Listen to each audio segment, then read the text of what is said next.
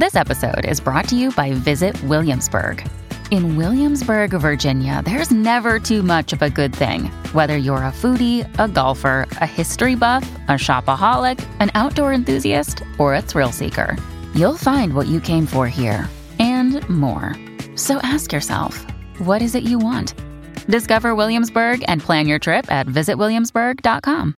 Hello, everybody. This is Marshall Poe. I'm the editor of the New Books Network. NBN listeners like to read books and buy them. So we thought we'd tell you that right now, our friends at Princeton University Press are having a remarkable site-wide sale. You can get 50% off books, including ebooks and audiobooks, with the code 50, F-I-F-T-Y, at checkout until May 31. You can save some real money on Princeton University Press books. I encourage you to go there and check it out.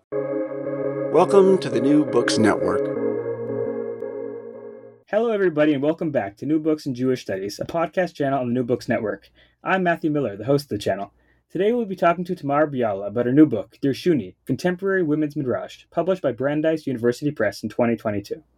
Dirshuni is the first ever English edition of a historic collection of midrashim, composed by Israeli women, which has been long anticipated by multiple American audiences, including synagogues, rabbinical seminaries, adult learning programs, Jewish educators, and scholars of gender and religion. Using the classical forms developed by the ancient rabbis, the contributors express their religious and moral thought and experience through innovative interpretations of Scripture. The women writers from all denominations and beyond, of all political stripes and ethnic backgrounds, contribute their Torah to fill the missing half of the sacred Jewish bookshelf. Tamar, welcome to the show. Hi. Tamar, I wonder if you can begin the interview by telling us a bit about yourself. So, I'm an Israeli. I grew up in Be'er Sheva, which is in the Negev, in the south of Israel, a desert, at least 50 years ago, when I was a little, in all meanings. As for me, it was especially spiritual desert, unfortunately. And I was longing to study Jewish studies in a Talmud, mainly, when I was growing up. There was harsh attitude towards girls that want to study men's territories books. So it took me years to get into the Beit Midrash and to study Talmud as much as I could. Of course, it was mainly after the army in university and then in different pluralistic Batei Midrash in Israel. And after working so hard to get into the study, realizing what the Talmud really is was heartbreaking. These days we have Miriam and Zovin that clarifies to everyone how difficult it is for women to read the Talmud. But I wasn't as feminist as I am now. So at the beginning, I just felt that something is wrong. But over the years, I studied women's studies and I realized how patriarchal our tradition is, just like any other tradition in the world. But since it's mine and it's my identity and it has impact on my the way I behave and whatever I eat and how I behave, in everything at life. So the pain grew and grew. And in my early 30s, when the Jewish identity and the feminist identity were clashing as awful as it can, I found a little notebook of midrashim, which is a genre that was very popular 2,000 years ago. That was the tool that Chazal, our rabbis then, used to deal with the Bible that they didn't feel comfortable with either. So they invented the oral Torah and invented that tool, that vehicle of commentary that has its specific definitions, how it's working. And they managed to change Judaism totally. The way they practiced Judaism was very far from the descriptions in the Bible, and the way their theology was different, their moral norms were different, and that little notebook that I found when I was about 30 was by an Israeli woman that wrote midrashim just as the rabbis. Her name is Rivka Lubitch. I am an admirer of hers, and but the message, the agenda was feminist, and it was extremely confusing for me because it was so Jewish, it looks so traditional, and it had an immediate impact on me that it was a Torah. It has some authority on me. But the message was something that you can live with and you can grow with and be empowered by. So that was my Har Sinai, my revelation. And since then, the last 20 years, that's what I'm doing. Looking for other Torah by women, collecting it, editing it, writing it myself, and trying to begin the balancing of the Jewish bookshelf.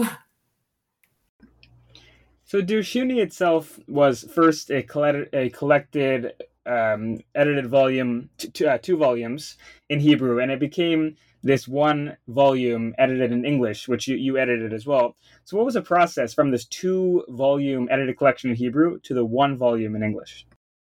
So editing the first volume was the real hard thing to do because the reactions that we received were horrible in Israel. That it's heresy, it's chutzpah, it's the beginning of the end. And on the other hand, there were also good reactions that made it possible. Of course, the publishing house is the biggest publishing house in Israel, and they really, really wanted it. And immediately there were rabbis that were teaching pieces of it in their shuls and other institutions. I received emails the last 20 years, unbelievable emails from people really all around the world that these volumes changed their lives. So the first collection, just getting the pieces from the women were scared to share these pieces. Sometimes their families didn't know about them. Others, they were just they didn't have self-confidence to share their Torah with the world. They were never raised with the confidence that they worth and their Torah worth. So it was a very difficult process. The second volume was already a celebration, and the English one was created for a specific audience that asked for it already, which was mainly rabbinical students of all denominations in America that have been teaching in the decade that we spent in Boston. And also by many adult learning groups that I was teaching, shuls that I was invited to be a scholar in resident in, again, of all denominations. And now the word denomination is already ridiculous because there are so many things that don't even, don't have names by now. So they really asked for it. And I chose only 50 pieces from the Hebrew books. And the big difference is that I added commentary to make it more easy to understand, more accessible. So writing commentary is a sin, as I see it, because Midrash is supposed to be open, and it's like poetry. You kill it with commentary. But I understood that I had to do it. And now that I receive the thank you letters that I receive from strangers by email all the time, makes me understand how important it was to really make it accessible to everyone. You don't have to know Hebrew. You don't have to know Jewish texts before. But you have to be serious about it in order to understand it. So you mentioned the reception across denominations. One of the things I read in your editor's introduction, which I thought was so powerful, is a story in which you mention saying the Shechianu, a special prayer that Jews say at happy occasions. I would love you to share that story to our audience. I think it was just so powerful, and it speaks a lot to what this project really is all about for you and for everyone.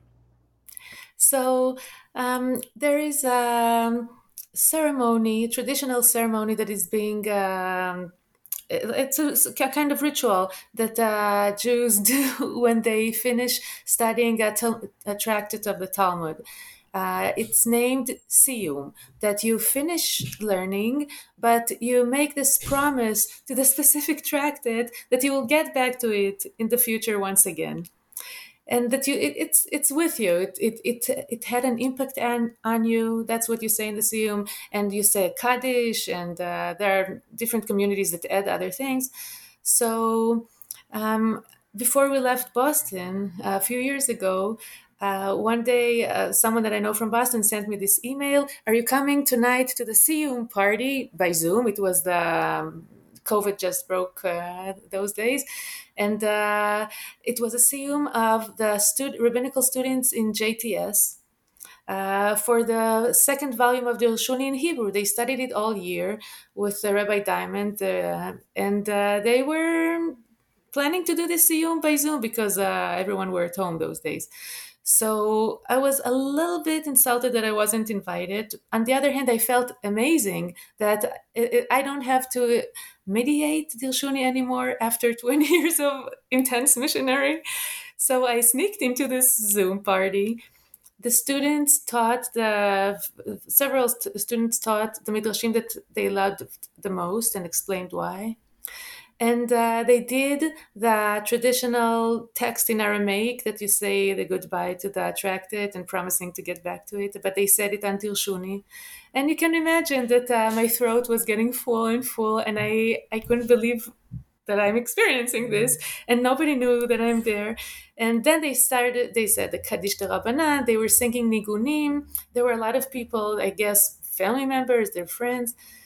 And before they finished, I asked, can I say something? And I blessed this bracha, this Shechianu v'kimanu b'shem u'v'malchut, the real blessing, mentioning the name of God. And, I felt like I'll never reach such a moment again in my life. It's not a matter of a dream that comes true. I know that Judaism is different now. It's kadosh. It's holy for these new friends of mine. I don't know how to say to these people that will teach it as a holy book, holy scriptures in their communities. And I'm always saying that I did Dilshuni for my daughters. That I don't know if they would want to be Jewish, if they would like to be, if they would like to study Torah during their lives. But they won't be able to use the excuse that there is no women's Torah in Judaism. That won't be the reason for them to, if they want to quit. I really hope that when they feel in pain, they will go to these texts and get empowered and comforted by them. That's very impactful. We were speaking before the interview started that I have a young daughter, and I said that this will certainly be on her bookshelf, and we'll be reading it to her, and we'll hope that she'll read it for inspiration. In the introduction, not your introduction, but the other introduction by Tamar Kadari, she positions Midrash within its historical and exegetical context. How does she view Midrash and its recent return amongst women? Do you agree with her depiction? Do you have other things to add to what she had to say about the development of Midrash and how it came back? Can you explain the question more? Yeah, sure. In Kadari's introduction, she just gives a bit of a history of Midrash and how it was used, how the rabbis use certain tools.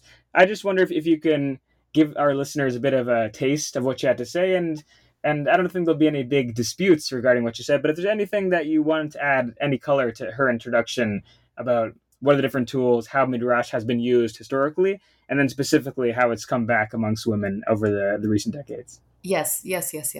So when the rabbis developed that literary vehicle, that was really a political and theological vehicle, what they did was playing games with the words of the Bible, either opening this the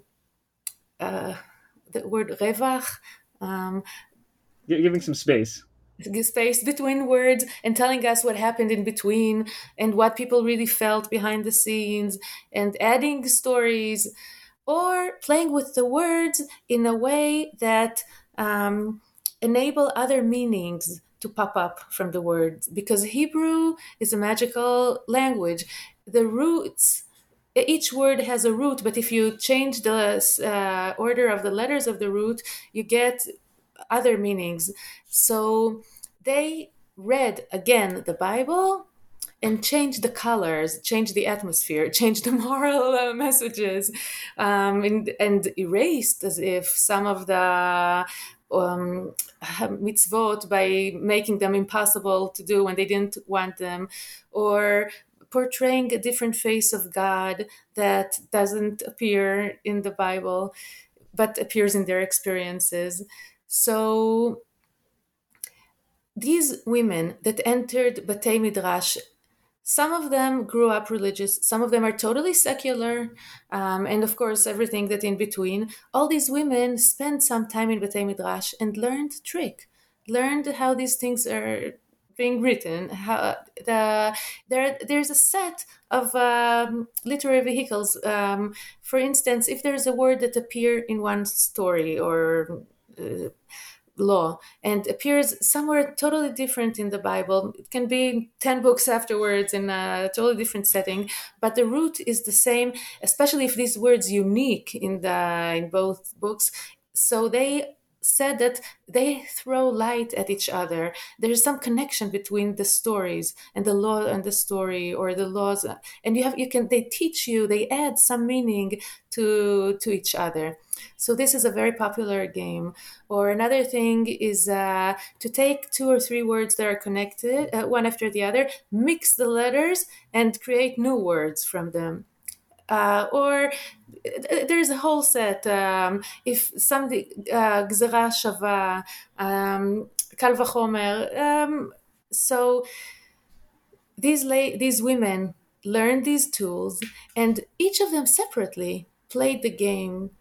I got to each of them separately, and I had to convince each of them separately to give me her materials and to promise her that she's not the only crazy woman. That was a process that took years. The first book I did with a friend. The interesting thing is that I had a little collection of women's midrash. I also translated some American women's midrash, which is very different from the Hebrew, but that's what I had. And I've been teaching in Israel in many places this bundle of midrashim. No matter what I was paid to teach, I would always bring something by women. It's a little scandal, but I was a real missionary. And in one of these places in a faraway city, in the end of the talk, a woman that I didn't know came and told me, guess what? I know that it's all true. I know that it's a phenomena because I've noticed it, and I have a different bundle, a different sack of midrashim by women. So finding each other made me feel more normal, and that I'm not, I also wasn't sure that I'm not doing a sin. It took me a long time to be sure that I'm a good girl and I'm adding something good to Judaism and not ruining it, as many of my family members and other friends were saying. So with her, we went to the publishing house, and they were very happy to do this. So in this case that you just mentioned, there's a lot of hope and there's happiness because people are receiving your work and the work of other women writing these midrashim in a very positive way. You also said before that it hasn't been all happy and it hasn't been a fully smoothly paved road, because there have been rabbis, there have been establishments who have pushed back and who have described your work and the work of others as sinful, as problematic, as something that shouldn't be done. So how have you handled these critiques? Have you just ignored it? Have you taken any of it to heart? Have you thought that maybe we need to start having bigger, better conversations? How have you looked at these types of attacks and critiques over your career? The first time I taught was, I don't know, maybe 25 years ago. It was an elderly group in Jerusalem that studied already 40 years together every month. I brought my mother with me. She's a nurse. I thought I'll get a heart attack. I'm not joking. They were screaming harshly at me, but they loved the texts. So I've noticed the ambivalence, that it really empowers people. They love the text, but they couldn't stand the word midrash. At some point when Nechama Weingart and Mintz that edited the first volume with me, at some point we were so scared that we asked the publishing house, maybe we can change the name of the genre and invent a new genre in Judaism. And they said, no, the contract is on women's midrash. They wanted the provocation. So we went back to the original idea. And eventually, I'll mention one email that I received many after the first volume came out. And it will show you why I had the confidence to go on working on it. It was from an American rabbi woman. I didn't even know the phenomenon of women rabbis so much then. And she wrote me that she came to visit Israel. She went to a bookstore to see what's new. She saw the book on the shelf. She started reading it, beside the shelf, and she couldn't believe her eyes. She sat on the floor for hours, read the whole book, cried the whole time in the store. And she said that it totally changed her life. So, after this email, I felt that, Baruch Hashem, it's exactly what was needed. And now I can tell you that a few months ago, I was asked, after teaching in America for so long, by the Seminario Rabinico in Argentina, they asked me to teach a course of Dirshuni to their students, because how come all the other rabbinical students know Dirshuni and their students? So I'm teaching this course in Hebrew. And this is it. It's a fact that it's a part of Jewish text now. Baruch Hashem. That's great. That's really great to hear. I want to zoom in a little bit on the notion of canonicity of the Jewish canon, because within Jewish studies, within the Jewish world, we love speaking about canon. Of course, there's the books of the Bible, which are part of the canon, and then those extra canonical works which didn't quite make it in. But I think also within the world of Midrash, there's at least a sense that certain works are canonical. So Midrash Rabbah, of course, would be a great example of work put together over different periods, depending on the book, but over the first number of centuries of the Common Era. And I think many consider it to some degree part of the Midrashic canon. So for you, how do you view your work within that broader context? So is it part of the same canon? Is it in some ways different, some ways similar? What is your view on how it connects to the broader canon of Midrash? I think it's already a part of the canon. And if you'll go to Batei Midrash around Israel, at least the pluralistic ones, but not only, you'll find it on the shelf beside the Midrashei Rabbah, Midrashei Tanchuma, and it's fascinating that they put it there and not on a shelf of new feminist writings, or I don't know. I also don't want to be a snob and to say that only this is considered as midrash, and I'll be the gatekeeper and say this yes and this not. This is not a feminist thing to do, and this is also idiotic, because Jews will decide eventually what's in, what's out, and how does it have to look. So listen, we look backwards and we know that there was a big struggle whether Song of Songs will be a part of the canon, whether Yechezkel will be a part of the canon. Can we see ourselves without these books now? And it was a process, and it was a struggle. So it's up to the Jews whether they want to enjoy women's Torah and stay relevant to women, to 51% of the Jewish population, or not. But actually, these feminist midrashim, or feminine, because it has different voices. I see that the men that I teach enjoy it just the same, and they love it, and it gives so much, I forgot the word in English, reassurance to their intuitions and their needs and their insights. So it's for all of us.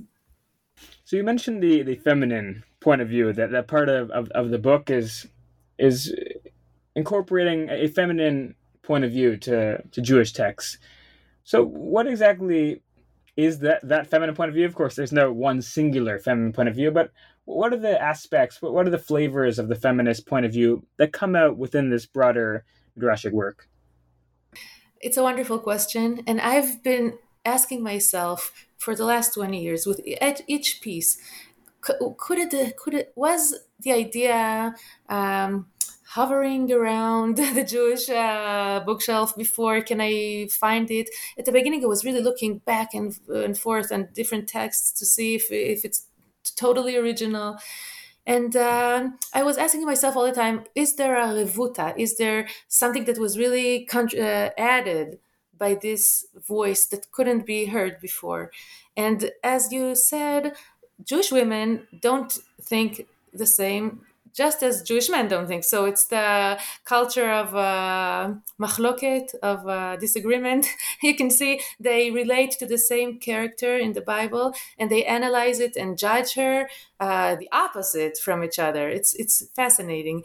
But what's feminine in our, first of all, the issues that women deal with that weren't dealt enough, if any, before. The screams all around the book. For instance, of course, all the unjust in rabbinical courts, in Israel especially, but I know it happens in the other places too. The women that do not receive their get, they can't get out of their marriage. So there are fascinating midrashim on this, and bastardy and mamzerut, and kids that were born to from incest, or from women that as if betray their husbands. Sometimes they live separately from their husband that wouldn't let them leave, wouldn't give them get for 20 years, and they finally have a baby with someone that they really love, but the kid could never be married in Israel, not the kid and not her or his children forever. So there are midrashim on this phenomena. There are midrashim on the relationship between sisters, or between mothers and daughters, mothers and daughters and fathers. There are midrashim about women's sexuality. Finally, after Chazal, we're talking about women's sexuality and ordering us, and themselves too, so many halachot and so many shameful sayings on women and their bodies. So finally, there is something that is being said by women from their experiences. Other topics is there's new theology that didn't appear before about the relationship with the divine. And the divine itself, someone is feminine, someone sometimes masculine. But I'll give just one example. There is a midrash on God's miscarriages before she created this world. This is something that there are other midrashim on miscarriages too. So these things, not all you don't have to be feminine because you come from a woman's body, but women's experiences appear, and especially the unjust that they go through in patriarchal society. You mentioned before that you're not the gatekeeper to women's midrash, what's in, what's out. I totally understand that. However, you have edited volumes at this point, the 2 Hebrew volumes and the 1 English volume, and in those cases, you needed to figure out what's going to fit and what's going to work, and you can't include everything because that's just the nature of books and the nature of edited volumes. So when you were thinking about what to include, and we can focus now on the English volume, how did you decide what's in and what's out? So the English volume, there is the component of what can be easily translated, because the games and words are so complicated and witty, but sometimes they just don't pass in the English. Also, there is a subgenre that is a mystical midrash. It's so deep, so beautiful, so complicated. I didn't bring any into the English volume because it just, all the magic exploded when we started working on them. So maybe next volume we'll be more sophisticated to know how to unlock this. But there were midrashim right from the first volume that I didn't like their theology. I didn't like their messages. They killed me, actually. And it was a process for me to realize that, fine, It's a different voice, and it has the right. It works by the tool. It works well as a midrash. They don't take shortcuts. It's everything is proved properly. So I have to deal. Chazal also, when you read midrashim, some of them you identify immediately and you love them to pieces, and others you can't understand who put them there and why. So maybe I'll give an example. On the first Hebrew volume, we received a midrash. I didn't know most people, so it didn't have to do with anything personal. I didn't know the person who wrote it, and it's about a woman who's praying, and the angels block her prayers and are very rude to her. And the whole midrash was a game of 2 chapters of Tehillim, Psalms.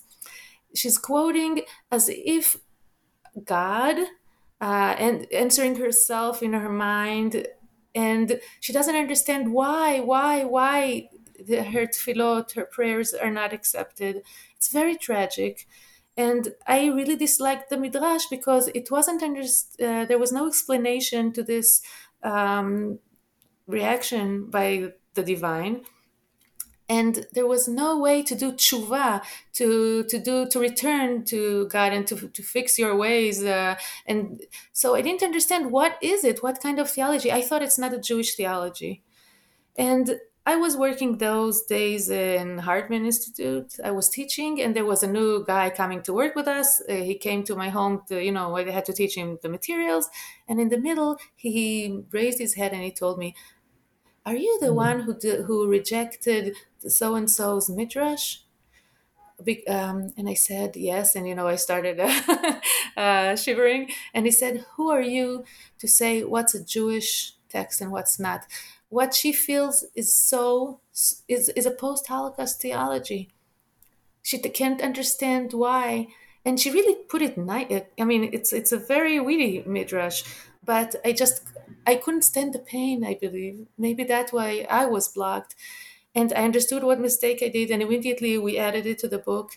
And later on, people told me, "What an amazing midrash! Finally, someone is saying this." So, yeah, there were other midrashim too that were morally I felt uncomfortable with, and I had very long emails back and forth with the writers, and I understood that we judge differently the world. Women think different, they have different experiences, and this should be a collection, not Tamar Biala's book. It should be a women's book. One of the other things that's quite interesting about this book is the translator of most of the English volume, except for the commentary part. And that translator is none other than the great Professor Yehuda Mirsky, who also happens to be your husband. So this is something which I find quite intriguing. This sort of relationship between the two of you within this literary context. So we would love for you to tell us about how that went, what the experience was like. I know he's not far away, so we don't want to say anything too damning. But what was that process like? That translation process with Professor Mirsky? Well, it increased our love. What can I say? I'm so grateful to him. Yehuda is with me right from the beginning. Before we got married already, he brought me midrashim from America, and we would read them together. And I helped him writing midrashim. He never published them anywhere, but he taught them in family yortzites that we're having. We've been working tons of hours. When I was teaching in America for years, every night before I would teach, I would squeeze from him new translations. He was totally involved emotionally with this, with the revelation. And I can tell you that I helped him with his books on Rav Kook just as well. So we're doing things together. But thank God, what can I say? Really. That's great. It's totally inspiring. involved with each other's work and thoughts. He can wake me up at 2 a.m. Not that I'm thrilled with this piece, but just to consult about things. Yeah. And you mentioned before that, especially with Midrash, so much is tied up in the words and the Hebrew of the Bible itself and the nuances. And so as you mentioned, the commentary helps to elucidate what exactly is going on with the interpretations, but it's not an easy process to translate these things. And as always, but perhaps more so here, things can get lost in translation, or things could get distorted or not as well understood in a translation. Were there any specific examples you can think of where translation was particularly difficult, and that you had to think about or hone in order to make it work the best that it could? I can't think quickly now on something. I know that Yehuda struggled a lot, and also Ilana Kurshan, who translated my commentary. Um, I'll be honest with you. Since they worked on these things, um, I've been working in the last few years only in English and translating myself a lot. And I think that the next volume I will translate because I feel that I'm so attached to specific words, and I need even different colors. And so this is a different conversation, maybe with them. A follow-up conversation. So one of the things about Midrash, and I think you've touched on this to some degree, is that there's a very personal aspect that you're looking at yourself, you're looking at what you're thinking, and you're connecting to the text. And of course, the other aspect there is that the text within a traditional Jewish context is the word of God, filtered through the text, but it is a divine text. So I wonder, from your perspective, and maybe you've heard things also from some of the other authors, how has this process of writing Midrash, how has it helped you both understand yourself as well as understand the divine? Okay. One of the Midrash writers sent us few Midrashim. They are all translated in the English volume on incest.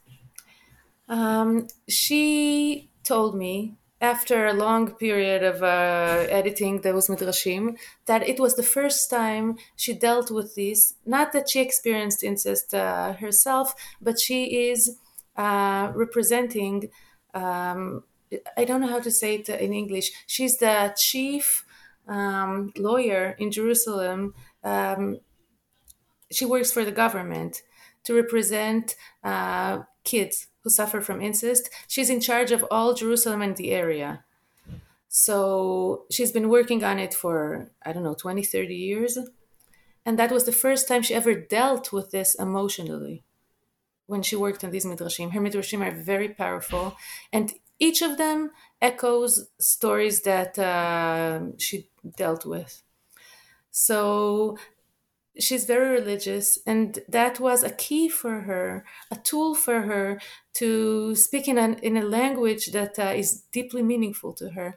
Other midrash writer is an OBGYN that had to work with patients, religious patients that couldn't conceive because they wouldn't go to the day that they could have conceived was before they could go to the mikveh and have sex with their husbands. It's a halachic problem, famous problem. Some of the rabbis that she was working with were willing to work with her, others wouldn't, and they would say, sorry, so these women won't have children. She was so frustrated, so she wrote a midrash about this, and that was her way to deal with the frustration that was killing her by then. In her midrash, the woman that can't conceive because the day that she can conceive is before the day that she can go to the mikveh, is talking straight to God and solves the problem between them and just ignores 2,000 years of halachic tools to deal with this. It's a very problematic midrash. On the other hand, it shows the frustration and the despair. And maybe this is time to go back to some straight relationship between women and the divine.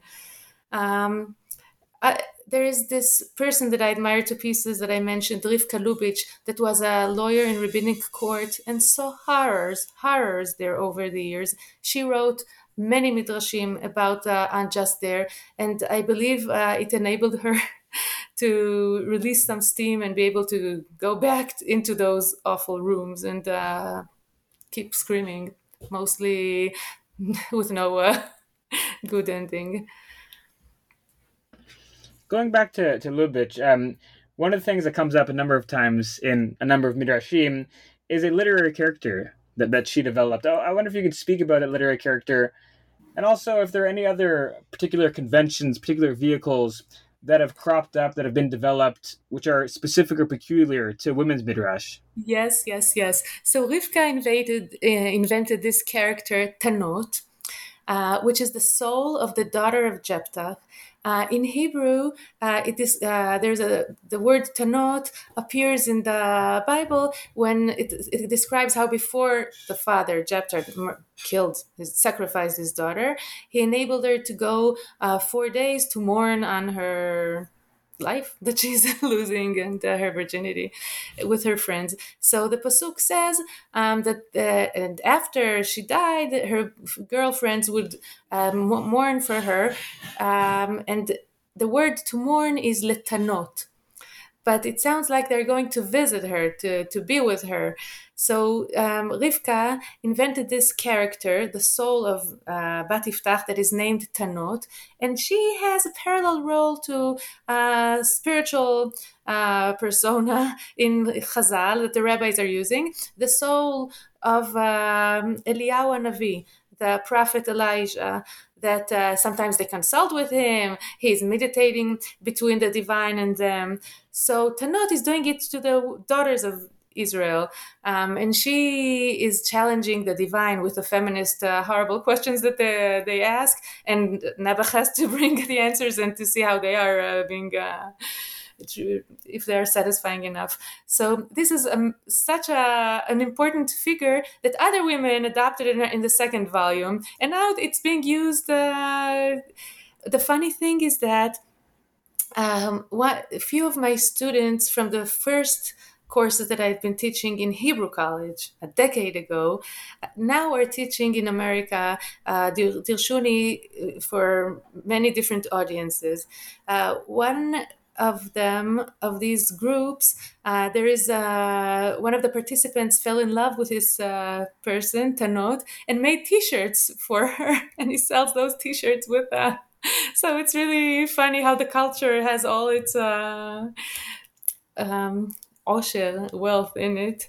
Another phenomena that is the Beit Midrash Shel Bruria. It's also was invented by Rivka, and it's parallel to Batei Midrash, schools of studies in the Talmud. So now there is this school of study of women, and there are very, you can imagine, intense fights and conversations there. Women don't think alike.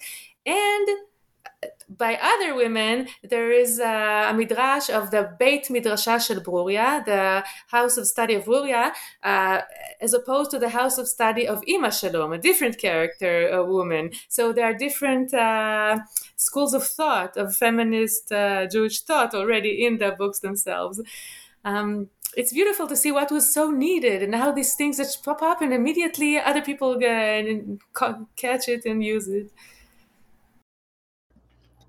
In the English volume, you have 7 midrashim that you yourself have wrote, and would love to discuss any number of them, and also just to understand your process. So you sit down, you've got the wealth of the Bible in front of you, you've got all these techniques.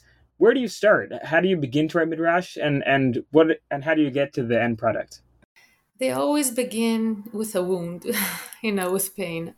For me, I hope for other women, maybe they can work also from other places. But for me, there's something that is not rotten in me, but, for a long time itching. And I don't know how to describe exactly, but words appears in my quotes. I know, everyone that studied the Bible for a long time, so expressions and words and verses pop up to their minds. I can tell you about one midrash. There's a chapter in Yechezkel, Ezekiel, that is so horrible, as it's the image that many of the prophets use to describe the relationship between the divine and the children of Israel is that the divine is the male and he married the the Jewish people as the female, and she betrayed the divine, and the punishments that she will get for this, and how disappointing, how awful she is. So they use it a lot. But there is one chapter in Ezekiel that is so awful. It contains dozens and dozens and dozens of verses describing the sexual punishments that she will get for her disgusting sexual behavior.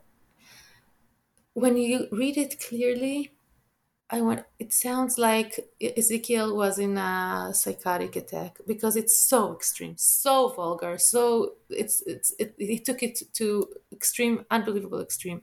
So I read it years ago, and that was so horrible that if I wouldn't be a Jew anymore, it would be because of this chapter. So insulting, so humiliating, and I didn't feel that there's any possible way to understand why it's there. So it took me maybe a decade until one year I studied in the Beit Midrash Elul in Jerusalem. It's a very creative Beit Midrash. Everyone is writing and doing art there. And we were studying for the whole year the Song of Songs. And towards the end of the year, finally, I wrote a midrash, and I understood why Ezekiel is in the Bible, thanks to Song of Songs. They just show the opposite ways that people run their love lives. And each of them you can understand better if you understand the other one, if you have the other one it's so realistic and so hot. But this is life. Life has these extremes. So without that midrash, I don't know what would happen to me today. We're recording this interview now on September 6th, and it's not long before the high holidays, Rosh Hashanah, Yom Kippur. And within the book, you have a number of different sections, and one of the sections connects actually to the Jewish calendar. And so either from that section or anywhere in the book, are there any particular lessons, particular interpretations, midrashim, that could be interesting, could be helpful, could be inspiring for our listeners as we approach the high holidays? Sure, very much. So the Binding of Isaac, of course. Chazal, the rabbis themselves wanted to hear the voice of Sarah. So they wrote beautiful midrashim, but they wrote it from their perspective. And women sent over the years midrashim on that story, which is, it's tearing you. It doesn't matter. It tore Jews until today, and it will keep tearing us. And they sent a lot of midrashim, and they said new things. The idea was really to put only midrashim that bring a new voice. So most of the midrashim were very empathic to Sarah and invented the stories that probably happened to her. But not all. There were also voices that said that she was probably the same with Abraham, just as Jezebel was the same with Achav, her husband, theologically and morally. And there is new theology in those midrashim about the relationship between Abraham and the divine, and what happened to the divine while Abraham was willing to sacrifice a child. So this is it's really fantastic to communities to study. I put, I think, maybe only 3 of them in the English volume, but there are others, many more in both Hebrew volumes, and I have translated them all in English, so if anyone wants, they can turn to me and I can send it by mail. And also I have to say, there is one midrash in English that was written by some conservative rabbi woman maybe 30 years ago or 40 years ago, that Yehuda let me see when we were still dating, that left such an impression on me forever and ever. So do you want me to tell you a little bit about that midrash? It's not in Dirshuni, but it works. And it's by a woman. So in her midrash, she describes, her name is Hannah Thompson, and it appeared in the forgot the name of the journal that her text, maybe Kerem. It was once a literary American journal. And it describes how Sarah wakes up in the morning and they were already gone. She remembers that Abraham had a conversation with the divine last night, but God knew that she won't cooperate, so he made her fall asleep. And when she wakes up, it's too late. So she's terrified. She's going to the same place where Abraham had the conversation and calls God until God's appear and has a conversation with the divine and asks, what's that supposed to be? What's going to happen? And the divine says, did Abraham tell you about the awful future that your children are going to have, the 400 years in Egypt? And so she said, yes. And did he tell you about that and that? And the divine describes the suffer that Jews will have in history. And then at some point, of course, she says, no, I didn't know about that. And then there's a description of the Holocaust, of the pile of bodies. And the divine says, I sent him to sacrifice Isaac in order to prevent all this suffer. And Sarah is so shocked, and she asks, so what good would it be to the world if the Jews will exist? And the divine is fair enough and is saying what good the Jews can bring to the world. It's very short and beautiful, this piece and that part. And then Sarah understands that the divine put her now in the place of Abraham last night. She can stop the Akedah, stop the sacrifice, and keep Isaac alive and keep all the future pain. Or she can let Abraham sacrifice the kid and do as if miscarriage and spare the horrors. And she sees those images in her head and she screams, stop, like the angel. And Abraham stops, and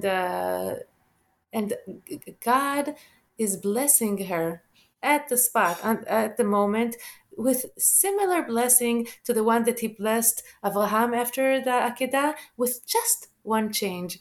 Instead of saying that all this good will be given to you because you didn't spare your only beloved child from me, it says you didn't spare your only beloved child from the world. And that Midrash Laftzana, really, I think it's very important in my life, in all my belief in Midrash, because that I translated into Hebrew many, many years ago. And before I worked on the first book, I was teaching it also in an American communities because I had it in English. And people were relating to this. People came and told me in shuls after the talks how they found themselves standing in similar dilemmas in life, whether to let their child die in the hospital after it was just born so physically sick, or enable them to live, or other horrible dilemmas. There was one young Israeli woman that sent me an email after I gave a talk and read this midrash, and she told me, I just woke up, I don't know how to say, came from a shiva on my brother who died in the army.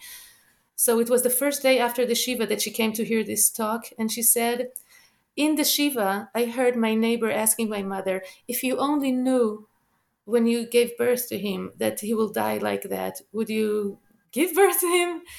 It was just the same dilemma. And the mother said, yes, of course I would.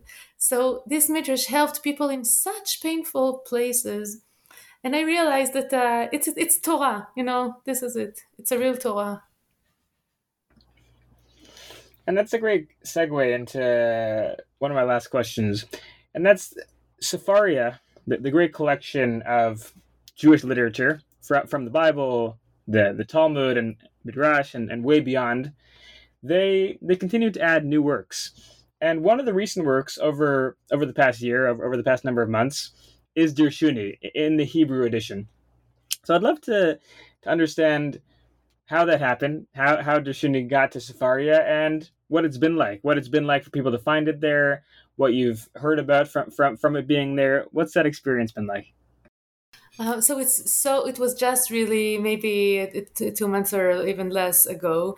It was a long process because the rights were at the hands of the publishing house. So I told the publishing house that, of course, Sfaria should have the rights. I don't need any money from anyone. I just need this Torah to be available for everyone because the publishing house didn't publish the first volume again for a long time, and I received personally dozens of emails asking how people can get the first volume, and I sent them all to the publishing house, and they didn't know what to do. And eventually, I think that solved the problem. That now it's available for all. I don't know. I'm sure Sefaria paid a lot of money to the publishing house. I will always be grateful for them, but it's not really my book. It's not, a novel of mine or a poetry book of mine. It's really dozens of women in each volume, and it's now for everyone. So, באמת, Baruch Hashem, that Sfaria were so. It was their idea and their effort. They're wonderful. Definitely echo that sentiment. I'm a big fan of the work that Sefaria is doing. So before we close with the famous New Books Network question, I want to know, is there anything that I've left out, anything else you want to add to share with the listeners? Yes, that we shouldn't be scared of writing more, even using other genres. It doesn't matter. Just Torah will stay alive if we keep it alive. That's it took me time to understand that I'm the next how do you say in the chain. I'm the next link. Yes, I'm in my 50s already. I can't wait anymore. I shouldn't wait for so long, but it's our responsibility. And it's such a pleasure finally to feel belong, because your real soul is there. I don't have to twist myself anymore to force myself to explain and to try to understand things that are morally wrong. Theologically, I don't feel them. It's finally something real. It's really a great way to close off. Tamar, I've taken up a lot of your time. I want to ask you the traditional closing question. What are you working on next? I'm working on something that I don't want to share at the moment. I believe that if you Google me, you'll get to it somehow. But I'm using a different strategy to deal with patriarchy in Judaism. It's very non-conventional, and I need to gather more strength to come out to talk about it. I think we have to use all the tools that we can in different, forgot the word again, fields or all the strategies that we can use to work quickly on Judaism to be more egalitarian. Because people leave because of this, and I can't justify patriarchy anymore. So I hope that maybe next year I'll have more courage and you can interview me on the second on my new book. All right, I look forward. Thank you so much. We've been talking to Tamar Biala, author of Dear Shuni, published in 2022 by Brandeis University Press. Happy reading, my friends.